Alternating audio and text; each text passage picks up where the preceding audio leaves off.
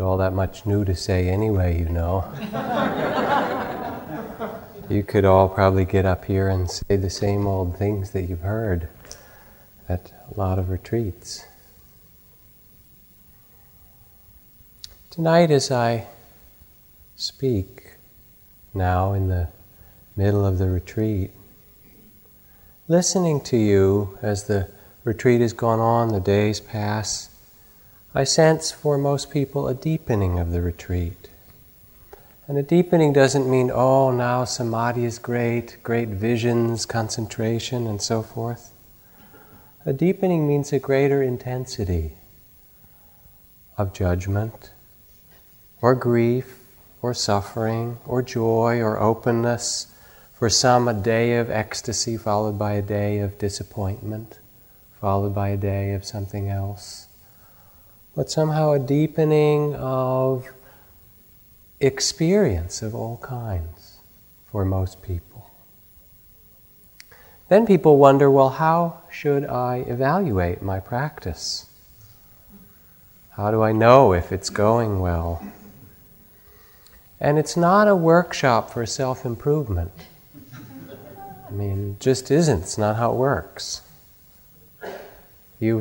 Some of you have heard the story of a friend who came up to ask about 5 or 6 other community members who were sitting the 3-month course one year, and asked, well, how is Mary doing in her retreat? And I said, well, she's gone up and down a lot. She's doing pretty good. Well, how is John doing? Doing pretty good also. How is Roger doing? Well, Roger's gone through quite a lot in his sitting. He's doing good. And I answered that way for about 4 or 5 people. Finally, they looked at me, they said, what do you mean when you say somebody's doing good? What does that mean? And I had to think about it because it was just sort of an automatic response. And I thought, and then I said, it means they haven't left yet.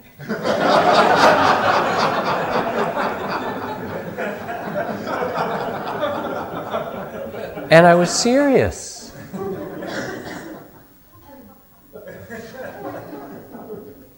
There's a deeper way to understand what we're doing here than some evaluation you might have in your mind. I recently taught with a good friend and a very wonderful teacher, Joanna Macy, in Sacramento. We did something together.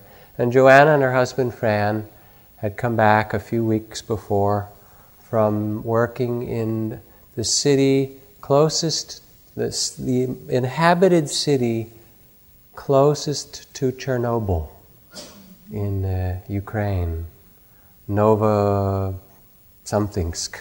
I don't know exactly.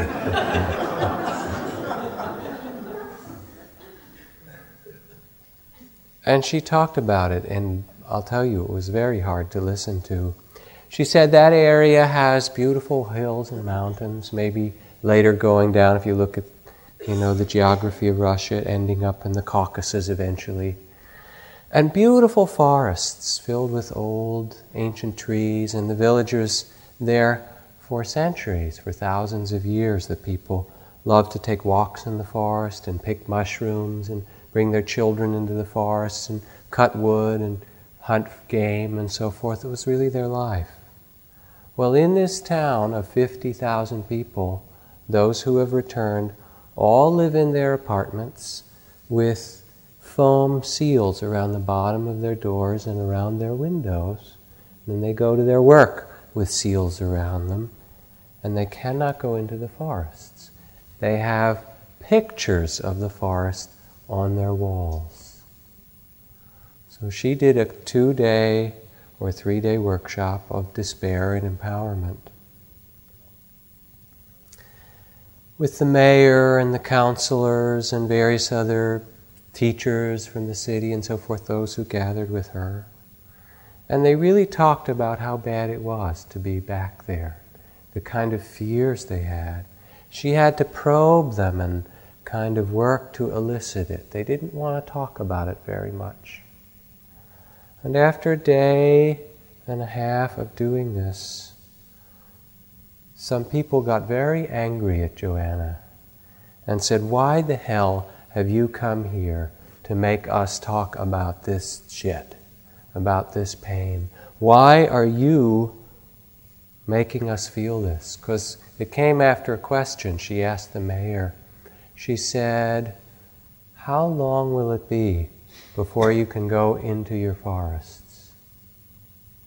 And he said, "Not in my great-grandchildren's lifetime,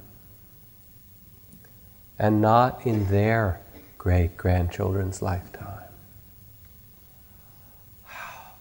How can you come here and make us have to talk about that and look at that? Why are you making us feel this pain? And being a wise person, Joanna didn't answer. She just sat with that question and that anger from several people.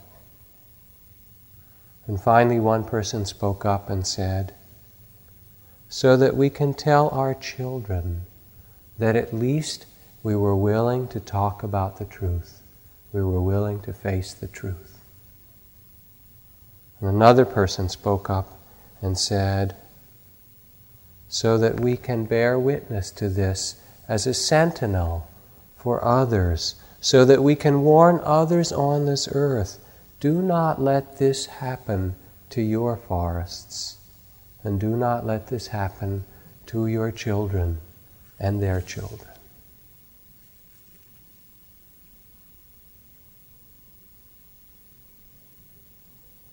Meditation is a roller coaster, and in some way we talk about the development of concentration and mindfulness and faith and all these things that may grow in it. But in truth we can't measure it in time, because we're not going someplace trying to make ourselves some new kind of person. How will you know when you've gotten there? Who have you met that you can measure your own unique life by? Where we're going is what is timeless. It can't be measured. As Sansanim again, the Zen master said, "Once a great man sat under this Bodhi tree, saw the morning star and was enlightened. He absolutely believed his eyes, his ears, his nose, his tongue, his body. The earth is brown, the sky is blue. And where we're going is where we are. Where we're going is to awaken the wisdom and the great compassionate heart of a Buddha just where we are. Where else could it be?" In that way, we could call this practice honoring or bowing to what is. It's not improvement, and it's not going to fix you or the world. When I was at Ajahn Chah's monastery in the forest, first began to practice there as a monk, we did a lot of bowing. We would bow 3 times, put your head on the floor, and you came in the big Dharma hall and the Buddha hall to the Buddha. Bow 3 times when you left. Bow 3 times to the teacher when you sat near him, and bow 3 times when you left. Bow before you eat. And then at some point I asked, what else is appropriate here? He said, well, strictly speaking, one should bow to one's elders as a monk. I said, fine, who are my elders? And he said, anyone who is ordained before you, which means everybody, right? All of them. So every time I met an elder, which is someone who ordained even the day before I did, get down on my knees in the dirt and bow. And sometimes they were beautiful, worthy people in my eyes, and sometimes they were, to use Rodney's term last night, they were people who seemed like schmucks to me, right? It was some young village guy who ordained the month before me for a 2-month period to please his parents and didn't care less about the teachings of the Buddha, but was doing it in some ceremonial way. And I had to get down on my hands and knees in the dirt and put my head on the ground at his feet. So I was doing that and noticing some resistance at times. And then I began to be aware of the pain of that resistance, just how it was, and realized that bowing, that I was going to be bowing anyway, that there must be something there to bow to. And I'd go and look at different people, say, what is beautiful in them? Or what is worth bowing to in this person? Look for that in each person. And I got, instead of resisting it after a while, I got to love bowing. And I would bow when I went in my hut, and bow when I left, and bow before I entered the toilet, and bow after I left. Anything that moved, I would bow to it. And that's really part of what the practice is about. There's a great Mahayana text called the Avatamsaka Sutra that describes all the possible kinds of universes, those made out of stone and those of fire, those of clouds and rock and rainbow light and flowers. And in each of these there arises a Buddha. And they have beautiful names, the Buddha of radiant joy, and the Buddha of all-embracing wisdom, and the Buddha of blissful freedom, and the Buddha banner of compassion. There's names for all these Buddhas. And in each of these universes, the Buddhas teach the same Four Noble Truths. The truth of suffering, which is called in other places the truth of no satisfaction, or the truth of loss of life, or the truth of sorrow of taste, or the truth of dark repetition. Goes on and on. And in each of these worlds, the cause of suffering is described. The truth of waywardness, the truth of misperception, the truth of entanglement by ropes, the truth of taking the wrong path, the truth of enchantment, all the cause of suffering. And then all speak of the truth of freedom, called the Third Noble Truth, the truth of nirvana, the truth of timeless delight, the truth of open-ended clarity, the truth of thankful release. So we sit and walk, paying attention moment to moment, and our task is to see what is true, and to bow to that as it is. The first noble truth of the Buddha said, there is one thing, the not seeing of which keeps us constantly bound in the whirlwind of samsara, of entanglement. And that is not seeing and accepting the truth of suffering. The four great oceans are less than the tears we have shed on this way of birth and death so many times.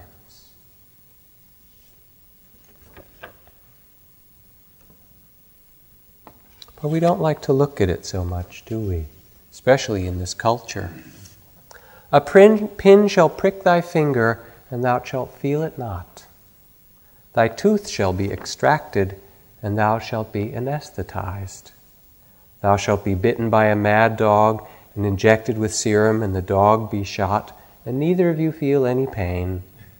Thou shalt pass a bundle of rags, who cries, give me a quarter, I am homeless, and thou shalt be anesthetized and pass on.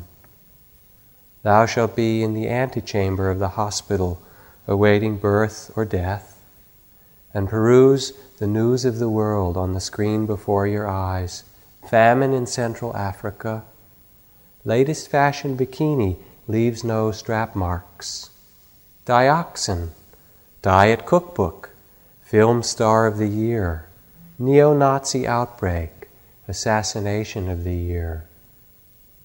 And no one thing shall be better or worse, and thou shalt ingest them all with the painless, smiling same feeling of, have a nice day. Have a nice day.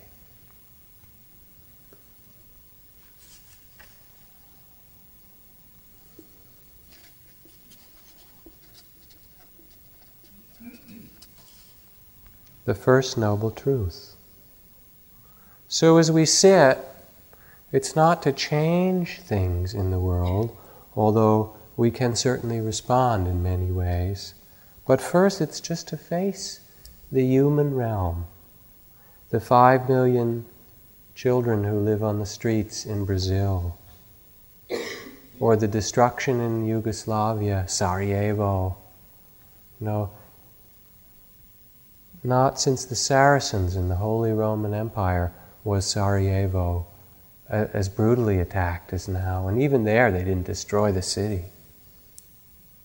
So many people killing one another. The truth of our inner cities, and it's not far away. The New York City Teacher of the Year condemned the school board for the soul murder of 1 million Black and Latino children. Think of the things killing us as a nation, he said. Drugs, brainless competition, recreational sex, the pornography of violence, gambling, alcohol, and the worst pornography of all, lives devoted to buying things, accumulation for meaning. All are addictions of dependent personalities, and that is what our brand of schooling now inevitably produces.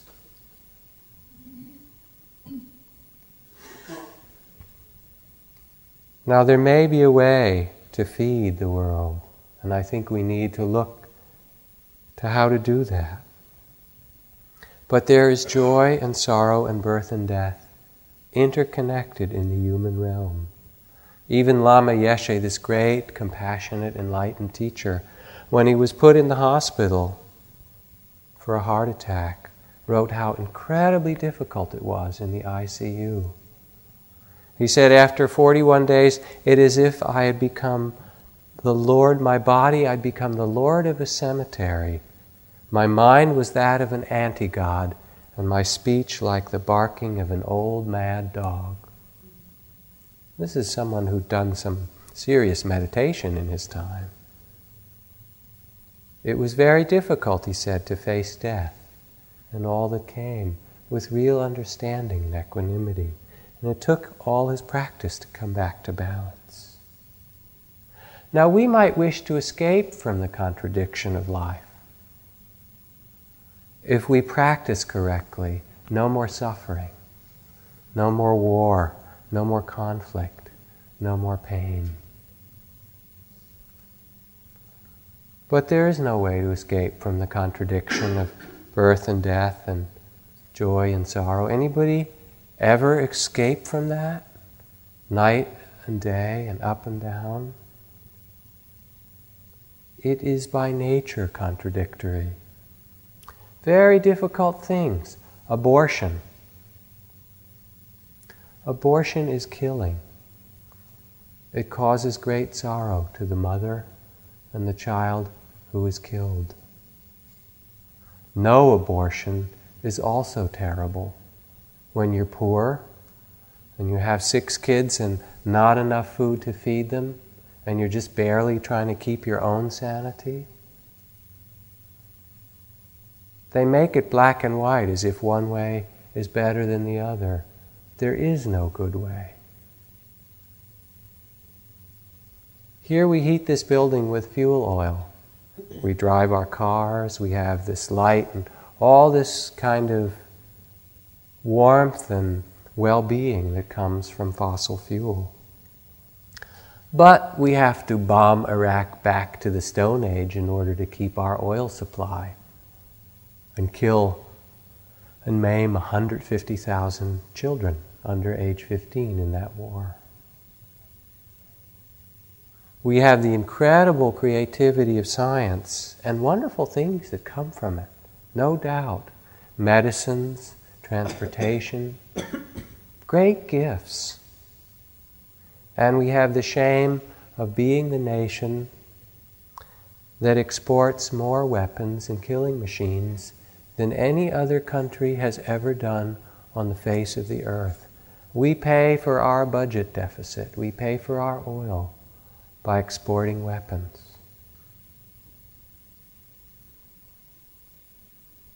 We arm the world, and then we worry about wars.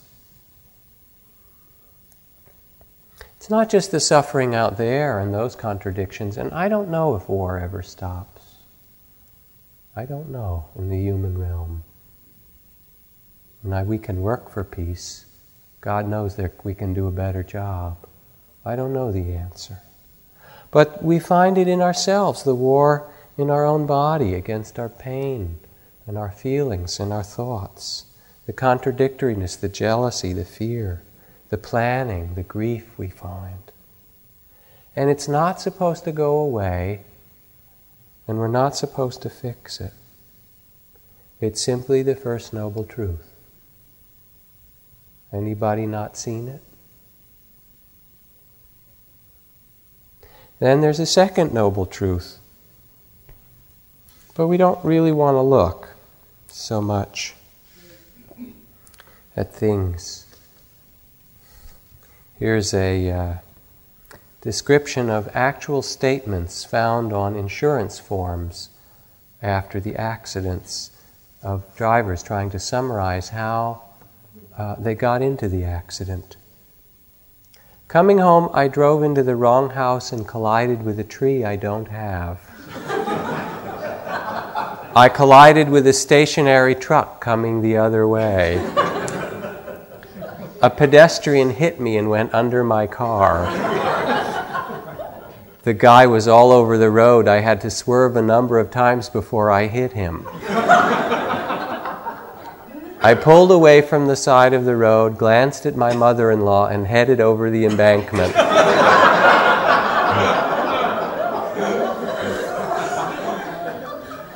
I had been driving for 40 years when I fell asleep at the wheel and had an accident. My car was legally parked as it backed into the other vehicle. I was sure the old fellow would never make it to the other side of the road when I struck him. The telephone pole was approaching. I was attempting to swerve out of its way when it struck the front end. So we don't want to look very much at really what it is. The second noble truth is really the end of denial. We see what's true. And we see that the more we fight with what's true, the more greed for holding something that will change, the more aversion and hatred, the more delusion, the more we suffer. The more the world suffers, the more attachment, the more we suffer. Ajahn Chah said it's simple. It's like a little light on the dashboard. If you're suffering, look and see. There's those little idiot lights, and then there's a little wire connected.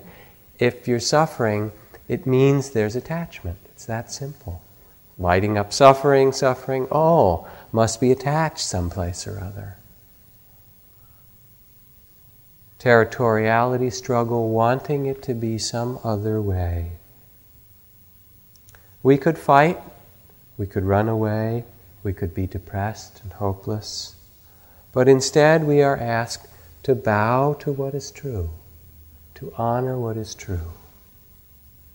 The third noble truth is the truth of freedom, of rest in the midst of these things.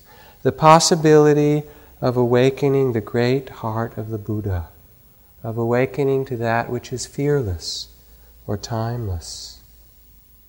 To find, as Suzuki Roshi spoke of, to find your composure in the midst of all things is to enter nirvana. Now, what would it mean to bow to the truth? You know, when we practice, if we're having a hard day and we're suffering, our body hurts, our mind's wandering, there's loss, there's grief, there's all the kinds of suffering you could well describe, we think we're doing it wrong. Must be some mistake. This practice isn't working. But actually, that's called insight. It is. It's simply seeing things as they are. So we bow to the first characteristic of the three the Buddha spoke of. We bow to dukkha, the inevitability of sorrow or pain as a part of life, as death is. All things are just the way they are. We fight with him, as I said. Here's Ajahn Chah. He said, we human beings are constantly at combat, at war, to escape the fact of being just this much.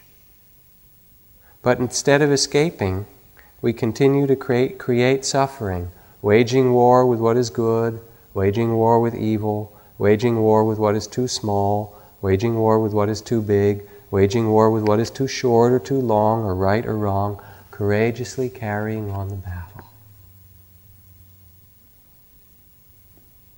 To bow to dukkha is just to see things as they are, to experience the world as it is, with its birth and death, and joy and sorrow, and to let ourselves sit in the midst of the human realm with our eyes open and our heart open. Read you a poem. It's from a school teacher in New Jersey called A Prayer for Children. We pray for children who sneak popsicles before supper, who erase holes in math workbooks, who throw tantrums in the grocery store and pick at their food, who like ghost stories, who can never find their shoes. And we pray for those who stare at photographers from behind barbed wire, who can't bound down the street in a new pair of sneakers, who were born in places we wouldn't be caught dead, who never go to a circus. We pray for children who sleep with the dog and bury the goldfish, who bring us sticky kisses and fistfuls of dandelions, who get visits from the tooth fairy, who hug us in a hurry and forget their lunch money. And we pray for those who never get dessert, who have no safe blanket to drag behind them, who watch their parents watch them die, who can't find bread even to steal, who don't have rooms to clean up, whose pictures aren't on anybody's dresser, whose monsters are real. We pray for children who spend all their allowance before Tuesday, who shove dirty clothes under the bed and never rinse out the tub, who don't like to be kissed in front of the carpool, who squirm in church and scream in the phone, whose tears we sometimes laugh at and whose smiles can make us cry. And we pray for those whose nightmares come in the daytime, who would eat anything, who have never seen a dentist, who aren't spoiled by anybody, who go to bed hungry and cry themselves to sleep, who live and move but have no life. We pray for children who want to be carried and for those who must, for those we never give up on and for those who don't get a second chance, for those we smother and for those who will grab the hand of anybody kind enough to offer it. So we sit here and we touch our own sorrows, our loneliness, the fleeting things that we cared for that disappear, the diseases that come in our own body, the aging that happens that we all face. And we're asked to bear witness, like that poem, to all of it, to acknowledge it, to see what is true in the world around us and ourselves, to sense it very directly in restlessness, in grief, to see the suffering that we create, and to see that which is just so. It's said in the Tibetan tradition that the great Bodhisattva or Buddha, Avalokiteshvara, the Buddha of compassion, practiced for so many eons and mahakalpas in order to free all beings from suffering. And he went to every realm, the heaven and the human and the hungry ghosts and the hell realms, and taught every being and freed them all. And then when he turned back to look after doing that, he saw that the realms that had just been emptied were again filling with new beings. And 2 tears rolled down his cheeks. And 1 tear turned into white Tara, 1 tear turned into green Tara, Tara is the Tibetan goddess of compassion, of infinite mercy. To see that even though we do all we can, still there is this sorrow. And the truth is that as your practice deepens, it's not that there's less suffering, but often there's more, because your capacity to see that and your compassion deepens. That's the first characteristic. The second is impermanence. We see how much it changes. Our breath is long and short and deep and fast, and then it stops and it's tight and it releases and we control it and we don't, and it does everything. And the more closely we feel into our body, everywhere we pay attention, it begins to change. Pulsing, throbbing, tingling, moving, vibrating, hurting, opening. And then we feel our feelings, and there's joy and loss and judgment and happiness and sadness. And it changes day to day, hour to hour, moment to moment. We think, well, it's not supposed to be this way. Aren't we supposed to get somewhere in meditation? Now we are ready to look at something pretty special. It is a duck riding the ocean 100 feet beyond the surf as he cuddles in the swells. There's a big heaving in the Atlantic today, and he is part of it. He can rest while the Atlantic heaves because he rests in the ocean. Probably he doesn't know how large the ocean is, and neither do you, but he realizes it. And what does he do, I ask you? He sits down in it. He reposes in the immediate as if it were infinity, which it is. That is religion, and the duck has it. How about you?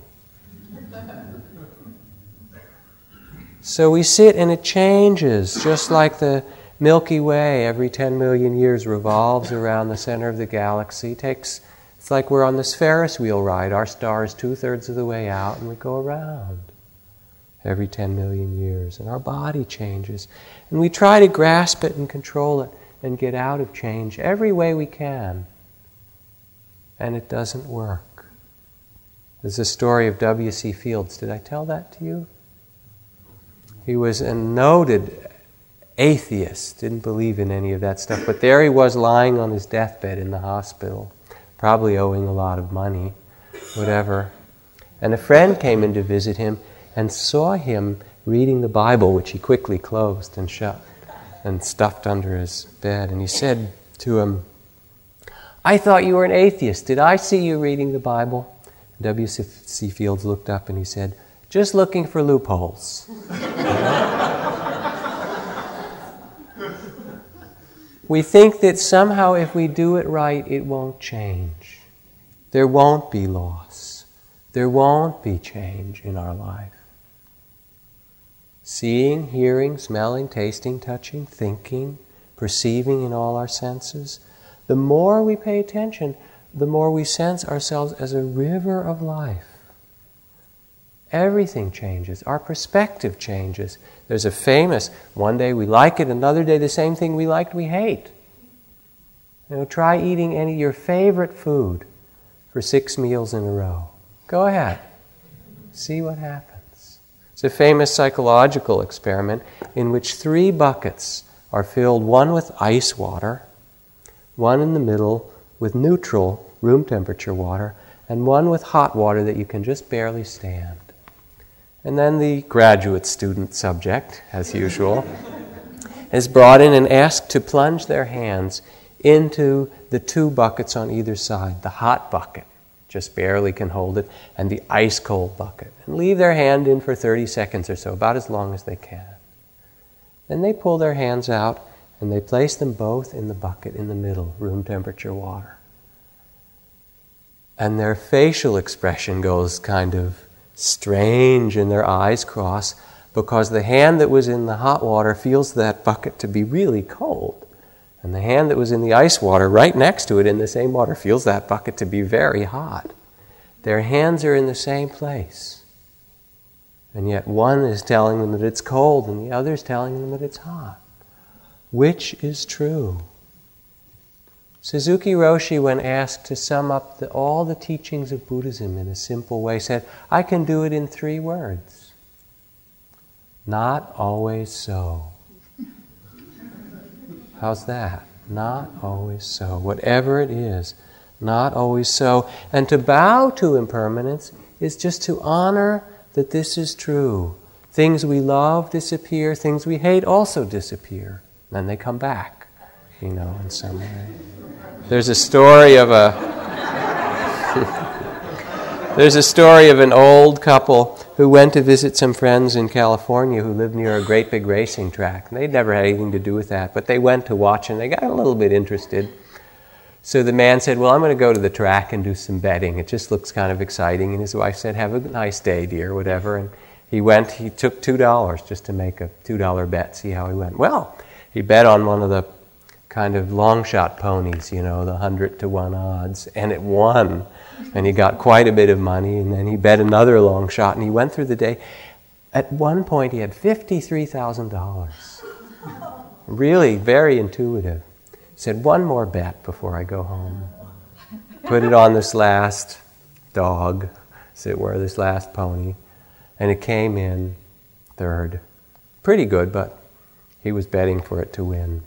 Lost all the money. Went back home, finally walked back, and his wife said, well, how was it at the track? Did you have a nice day? How did you do? And he said, I lost the $2.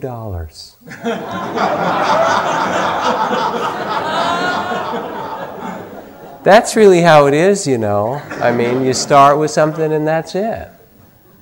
So to bow to impermanence is to honor moment after moment, day after day, that this is true. No matter how we are or think, this is what's true. And then the third characteristic is selflessness, emptiness, the openness, the unfixability of ourself. We're not separate. You know the story of Mullah Nasruddin when he goes into the bank to cash a check and they say, could you please identify yourself? So he pulls out of his pocket a small mirror, looks in and says, yup, that's me all right. We are who we think we are is what we believe about ourselves. But it's really a mirage, a dream. And we don't have much control over who we are. We just have these thoughts, I'm this kind of person or that kind of person, And the more that we pay attention, the more we sit here and feel it breathes itself. Our thoughts come of their own. Do you control your thoughts? Well, do you control your feelings? Well, do you control your body? Is it yours then, if you can't tell it what to do? Say, all right, I'm not going to grow old. Try that. Does it listen? I'm not going to think. Does it listen? It owns itself. It has its own self-nature. There is no one who possesses it. It also arises out of nowhere. Where do those thoughts come from? The void. Where do they go to? Disappear. How about your moods? Feeling happy or sad, grief, joy. Comes for a while, then where does it go? Back into the void. Back with George Washington and the Holy Roman Empire and the pyramids and all of that. Things appear, 1980, 1990, 1992. For a little while they do their dance and then gone. Think, well, this is me. It must be. I control myself. It's my body and mind. Here's the way Gandhi put it. He said at one point, I have only 3 enemies, said Gandhi. My favorite enemy, the one most easily influenced for the better, is the entire British Empire. My second enemy, the Indian people, I find far more difficult. If you've never been to India, you don't understand that so deeply. But my most formidable opponent is a man named Mohandas K. Gandhi. With him I seem to have very little influence at all. So we don't own it. We don't possess it. It's one way now, and tomorrow it's another way, and it's not ours. And what we're asked to do is to open to see that that's true, that our life is an ever-changing process. And certainly like a garden, we can plant certain seeds, we can nourish or water beautiful things within us and hope that they will grow. But that's about the best. It's not ours. You don't own this body, you rent it for a while. Your mind even less. You can't grasp it or fix it. And the more deep meditation, deeply you open, the more you see how ungraspable it is. So then, how do we respond to this truth of suffering, of impermanence, of selflessness? One response is despair. I'm afraid, it's terrible, it's overwhelming, to retreat from it. Or another is to look for something really good, to find something pleasurable or excellent or fine within us, and then see if we can hold it. So that's the thing that happens. You sit and things are difficult, and either you try to resist it and hope it will go away, or something terrific comes and you go, oh boy, now let's see, how did I get that? I sat that way, I had a drink of water before I sat, I breathed like this, maybe I can get it to stay a little longer. And it's like holding your breath, you know. But what happens after a while? It gets really tiring trying to make anything come back over and over again. So we can't retreat from it because it will follow us. It's like Nasruddin said.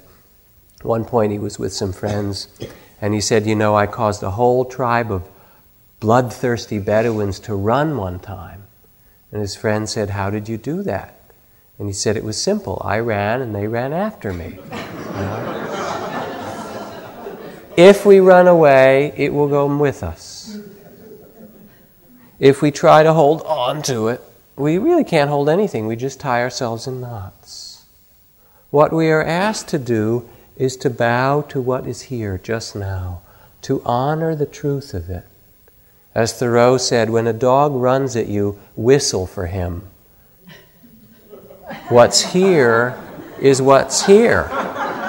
You understand? Okay? This is my meditation. This is it. You want to know where the meditation goes? This is it. It's impermanent, it's suffering, it's unpossessable, it's selfless. And you are asked to have a quality that Alan Watts called to be like a courteous audience, to say, yes, this is so, this is how it is. If you can do that, and you can with practice, that's what we do, you discover that each of these qualities, each of these characteristics has within it a gift. As we open to each one, there is something new that is born. Out of suffering arises the grace of compassion. The Tibetans pray for it. They say in their practice, please grant me enough suffering so that my heart may truly open for compassion. Imagine that. Imagine asking for it. It's like Rumi, where he says, a certain preacher prays long and with enthusiasm for thieves and muggers that attack people on the street. He doesn't pray for the good, but only for these. Why is this? Because they've done me such generous favors. Every time I turn back toward the things they want, I run into them. They beat me and leave me broken in the road, and I understand again that what they want is not what I want. They keep me on the spiritual path. That is why I pray for them. Those that make you return for whatever reason to the Spirit, be grateful to them. Worry about the others who give you delicious comforts that keep you from your prayer. So in suffering, there comes the gift of awakening the heart of compassion. It's like Karmapa, this great Tibetan Lama who visited IMS at one point, one of the great teachers, who does this black hat ceremony in which he has this crown given to him a dozen lifetimes ago by the Emperor of China. And when he puts this crown on and takes his crystal rosary and chants Om Mani Padme Hum as we did on New Year's Eve, he becomes the Buddha of infinite compassion. And normally he was like this 50-year-old baby, just this happy child. But when he put that on, his face became just filled with the most deep sorrow that I'd ever seen. His eyes would tear, and it was as if he really let himself look at the sorrow of every being in the world and prayed for their benefit. And then after the ceremony was over, he would put the crown back away and the crystal rosary away, and again turn into this big joyful baby. Somehow in the suffering, as we bow to it, our heart can open to connect with all beings. I did a retreat with another Tibetan Lama recently, Ken MacLeod. We were doing the practice of compassion where you breathe in the sorrows of the world to your heart and breathe out compassion. We'll do something like that as the retreat goes on in the metta. And then he was describing graphically the worst kinds of suffering and saying, breathe that in, breathe out compassion. And it was very hard because it was so graphic and so painful. And you could see, I was struggling, you could see everybody else there was struggling with this too. And then at one moment he said, I know this is difficult, but if you could breathe in the suffering of the world and change the pain to compassion, if you could take away the sorrows of the world by breathing it in, who among you wouldn't do it? And it was an amazing moment because you knew that no matter how hard it was, you would do it. And that's the willingness to bear witness, like Joanna spoke of, to what is true that gives rise to this beauty in us. It is like Ram Dass talked about when he was teaching service in Oakland last year, this whole long series of classes on service and working. There was a woman there who worked in Oakland, and she said every day she would go to work and there was a homeless person on the street. And this particular man she would give money to, 50 cents a day. She'd been doing it for months. They had kind of a relationship because she would see him and he'd wait for her. And as the class went on and Ram Dass talked to her, talked to everyone, one point she got up and she said, I learned something. She said, I realized though I give him money, I never really look at him. And I was trying to figure out, she said, why it is that I don't look at him. And then it came to me in the meditation in this class.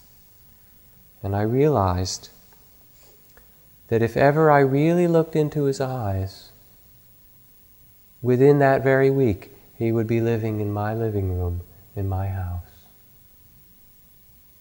So the gift that comes from our bowing to suffering is our connectedness and our compassion when we face it with every being that lives.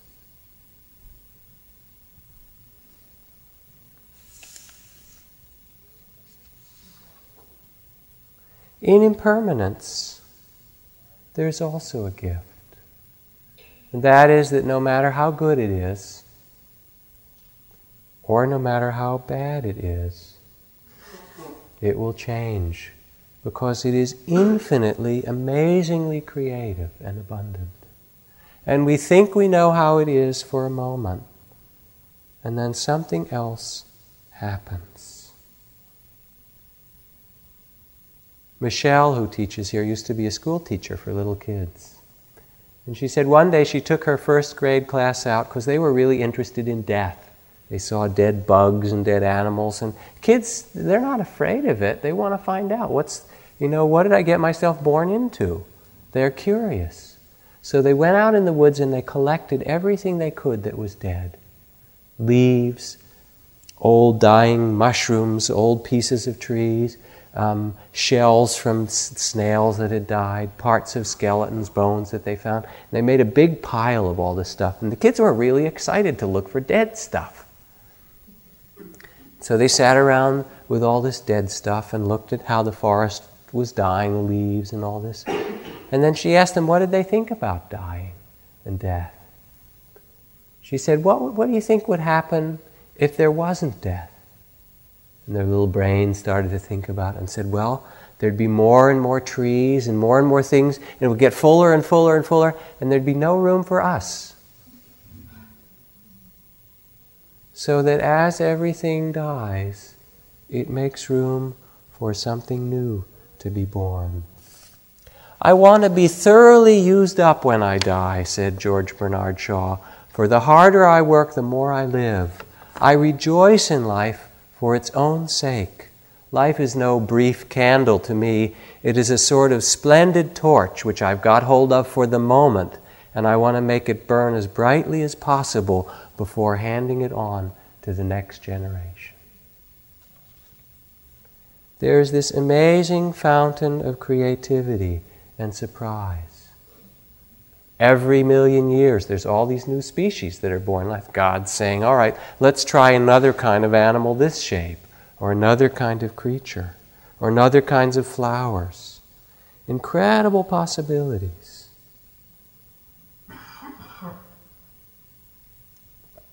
When I worked in the Cambodian refugee camps, I saw this. There are these people in these little tiny huts, 6 feet long by 4 feet wide, on a dry, barren plain in the rice paddies, who had lost members of their family, destruction of their villages. Very, very difficult. And each hut had outside the door a little bit of land before the next hut. There was a path to the door, and then there was a square about 1 yard wide by half a yard. That was it. And these people had been in these huts for 6 months, 4 months. In most of those little squares was a garden. And they would go in the hot sun with a bamboo pole and walk all the way across the camp to this pit well that was dug by a bulldozer, and wait in a half-hour long line in the blazing sun, and walk way down to the bottom of the pit well and get 2 buckets of water, walk back up. The whole thing probably took an hour, and bring their buckets back, and water a little squash plant and a bean plant and a few things. And you could see that even in the midst of the bleakness of that place, there is a force in every being of life that wants to be born, that wants renewal. A fountain of life that is also who we are.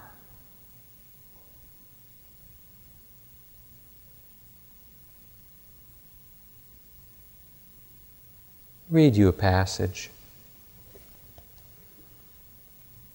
Talks about this in a very different way. Comes from Kurt Vonnegut. Now we have all these different notions of how to solve the problems of the world and what their causes are.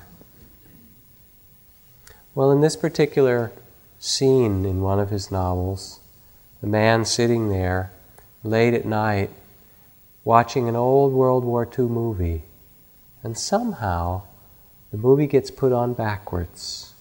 And this is what he sees. American planes full of holes and wounded men and corpses taking off backwards from an airfield in England.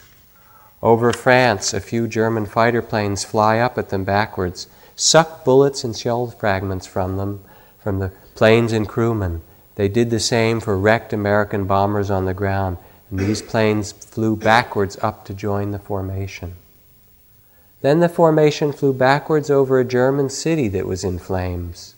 The bombers opened their bomb bay doors, exerted miraculous magnetism which shrunk the fires, gathered them into cylindrical steel containers, and lifted the containers into the bellies of the planes. The containers were then stored neatly in racks, but there were still a few wounded Americans, though, and some of the bombers were in bad repair. Over France, German fighters came up again and made everything and everybody as good as new. When the bombers got back to their base, the steel cylinders were taken from the racks and shipped back to the United States, where factories were operating day and night, dismantling the cylinders, separating the dangerous contents into minerals. Touchingly, it was mainly women who did this work. The minerals were then shipped to specialists in remote areas, It was their business to put them back into the ground, to hide them cleverly so they would never hurt anybody ever again.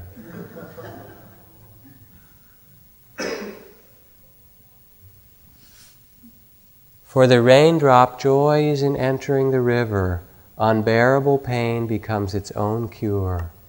Travel far enough into sorrow, and tears turn into sighing.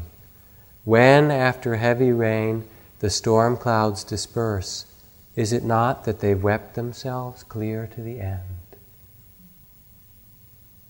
In impermanence is the possibility of new birth, creativity, a whole new visioning of life. And finally, in selflessness, in not possessing, the wisdom of insecurity, in being nothing, says Kalu Rinpoche, we are everything. As we empty of ourselves, we feel more and more deeply our connection with all things. Rodney tells the story in his hospice work of this man who was close to death. 2 children there to care for him, and all of a sudden the phone rang. And they answered it, and it turned out that this man's younger brother died in a car accident. So they're talking, should we tell him or shouldn't we? He's on his deathbed, he's near death. Maybe we should tell him it's his brother. Maybe we shouldn't. Let him have a peaceful death and not bother him. He's already got so much to deal with. Finally, they decided not to tell him. They went in the room with hospice worker as well. Good morning, Father. See him very, very sick, lying there. Finally, he looked at them and he said, don't you have something to tell me? They said, what do you mean? He said, about my brother who died. They said, well, how do you know? And he said, oh, I've been talking to him. And then he called them to his bedside and finished his business with them, his children, and soon thereafter died. How could that be? You all have heard many stories like that. You know how it could be, because being nothing, we are everything. We are interconnected. And so what we seek, the perfection, the wholeness, the awakening of the Buddha, comes when we are here. The mystery of life is not a problem to solve, but a reality to experience. Light and dark and joy and sorrow are what it is. And when you experience it, when you open, this tremendous joy comes. This is from Alice Walker. She said, one day I was sitting quiet and feeling like a motherless child, which I was. You all know that one. And then it came to me, that feeling of being a part of everything, not separate at all. And I knew that if I cut a tree, my arm would bleed. And I laughed and I cried and I ran all around the house. I just knew what it was. In fact, when it happens, you just can't miss it. There is a kind of opening that can come to us.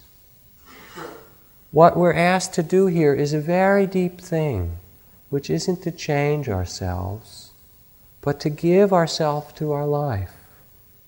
To practice with continuity and care, bowing, opening. It's really like being in labor.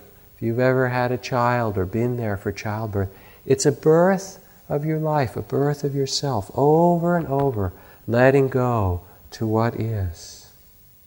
First, individually, St. John of the Cross says, if you wish to be sure of the road that you tread upon, you must close your eyes and walk in the dark. Just letting yourself be there, moment after moment, not knowing where you're going, because it really doesn't matter. Wherever you're going, it's going to change, and it will have joys and sorrows, and you won't possess it. And it will ask your deep compassion. To do this is to discover a perfection that's not the perfection of the world, but the perfection of your love. And all shall be well, and all manner of things shall be well. It's to awaken the great wisdom and heart of the Buddha. in every circumstance. To practice in this way, and you're asked to do it, to really give yourself sincerely, it only shines when you surrender, when you do this moment after moment after moment.